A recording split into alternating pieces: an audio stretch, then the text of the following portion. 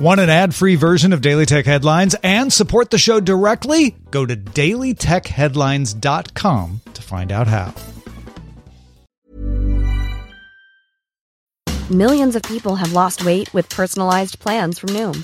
Like Evan, who can't stand salads and still lost 50 pounds.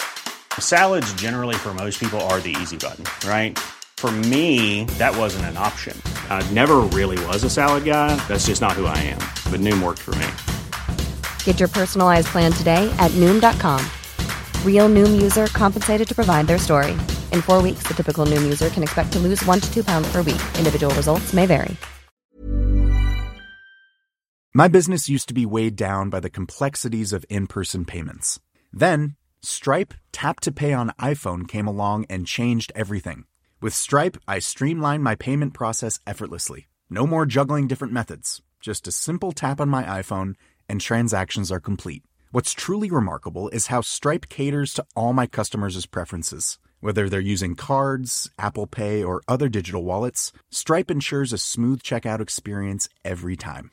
Setting up Stripe was a breeze, taking just minutes to get up and running. From local markets to global retailers, Stripe helped me expand my reach and grow my business with ease. To learn how Tap to Pay on iPhone and Stripe can help grow your revenue and reach, visit stripe.com/tapiphone. I'm Rich Straffolino, and these are the tech headlines for the week that was. The messaging app Line and Yahoo Japan jointly announced a basic agreement on a merger, aiming to finalize the agreement in December. The owners of the two companies, SoftBank and Naver, will form a joint holding company with a mutual 50% investment, with Yahoo Japan and Line becoming subsidiaries. They'll also invest 340 billion yen, that's roughly $3.1 billion US, to take Line private. As part of the merger, the two companies plan to integrate their businesses by October 2020, after which it's expected to be Japan's largest internet company by revenue. Twitter made its ban on political ads official. The rules define political content as referencing a candidate, political party, elected or appointed government official, election referendum, ballot measure, legislation, regulation, directive, or judicial outcome. It also banned ads that contain references to political content, including appeals for votes, solicitations of financial support, and advocacy for or against any of the above-listed types of political content. Candidates, parties, governments, PACs, and certain political nonprofit groups are banned from any advertising altogether.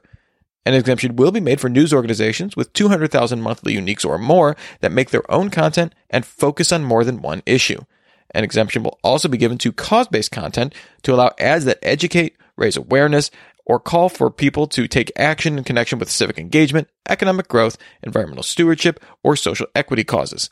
The last exemption does not allow targeting by zip code or political preference and can't reference or be run on behalf of entities based on ads like candidates or parties.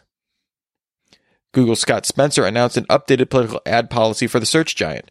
The company will limit election ad audience targeting to the general categories of age, gender, and general location down to the postal code level.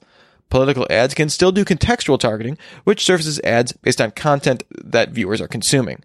The new policy will eventually roll out globally, first coming to the UK next week ahead of their election, then to the EU by the end of 2019, and the rest of the world by January 6, 2020. Spencer clarified that Google does not allow false claims in any ads, but to maintain a robust political dialogue, Google expects it takes very limited action on political ads. Starting on December 3rd, Google will expand its coverage of election ad transparency to U.S. state-level candidates and office holders, ballot measures, and ads that mention federal or state political parties. Previously, Google offered election ad transparency to ads in India, the EU, and for federal U.S. elections. T-Mobile announced that current COO Mike Sievert will succeed John Legere as CEO as of May 1st, 2020. Legere had been expected to step down after completion of the Sprint T-Mobile merger. Legere was named CEO back in 2012. The Wall Street Journal and CNBC reported that WeWork had talked to Legere about taking over as CEO of that company, according to sources, but Legere later denied that any talks took place. Researchers from Checkmarx, in coordination with Google and Samsung, have disclosed a vulnerability in Google and Samsung's Android camera app in Android systems that have not been updated since before July of this year. Checkmarx discovered that in the pre-patched version of the camera app, apps that had storage permissions for the SD card could access the camera to take pictures and record video without permission. The vulnerability was closed in July 2019 with a Google Play Store update, and a patch was issued to other vendors. The U.S. Department of Commerce confirmed to Reuters Wednesday it has begun issuing licenses for some U.S. companies to supply non-sensitive goods to Huawei. The extension assists some U.S. rural network operators.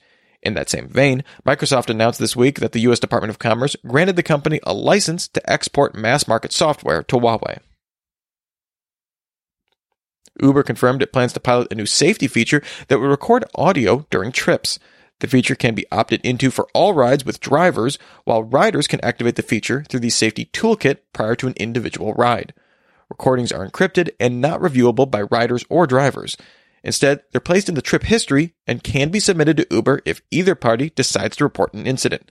The feature will be piloted in some Latin American cities next month, with plans to test the feature in the U.S. soon. According to Uber's head of safety products, Sachin Kansal, the company will provide a blanket warning that rides may be recorded when the feature launches in a given region, rather than sending notifications each time a recording is initiated. Tesla unveiled its Cybertruck at an event on Thursday. The truck features a sharp, angular design and comes in 3 models. First, there's a single-motor rear-wheel drive model with 250 miles of range, a 7,500-pound towing capacity, and a 0 to 60 time under 6.5 seconds, starting at $39,900. Then there's a dual-motor all-wheel drive model with 300 miles of range, a 10,000-pound towing capacity, and a 0 to 60 time under 4.5 seconds for $49,900. Finally, there's a triple-motor version with all-wheel drive and a 500-mile range, a 14,000-pound towing capacity, and a 0 to 60 time under 2.9 seconds, starting at $69,900. Autopilot will come standard on all models, with Tesla's full self-driving capability available for $7,000 more. Tesla is taking refundable $100 deposits to reserve a truck, and assembly is scheduled to begin in late 2021, with triple-motor models not beginning until 2022. Finally, Russia's lower house of parliament passed a bill on Thursday that would require certain electronic devices sold in the country to include pre-installed Russian alternatives to software. This software would be in addition to standard software already installed in the device, not a required replacement.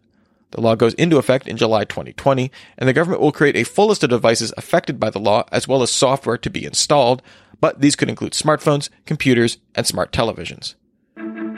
Remember, for more discussion of the tech news of the day, subscribe to Daily Tech News Show at dailytechnewsshow.com. And remember to rate and review Daily Tech Headlines wherever you get your podcasts. Thanks for listening. We'll talk to you next time. And from all of us here at Daily Tech Headlines, remember, have a super sparkly day.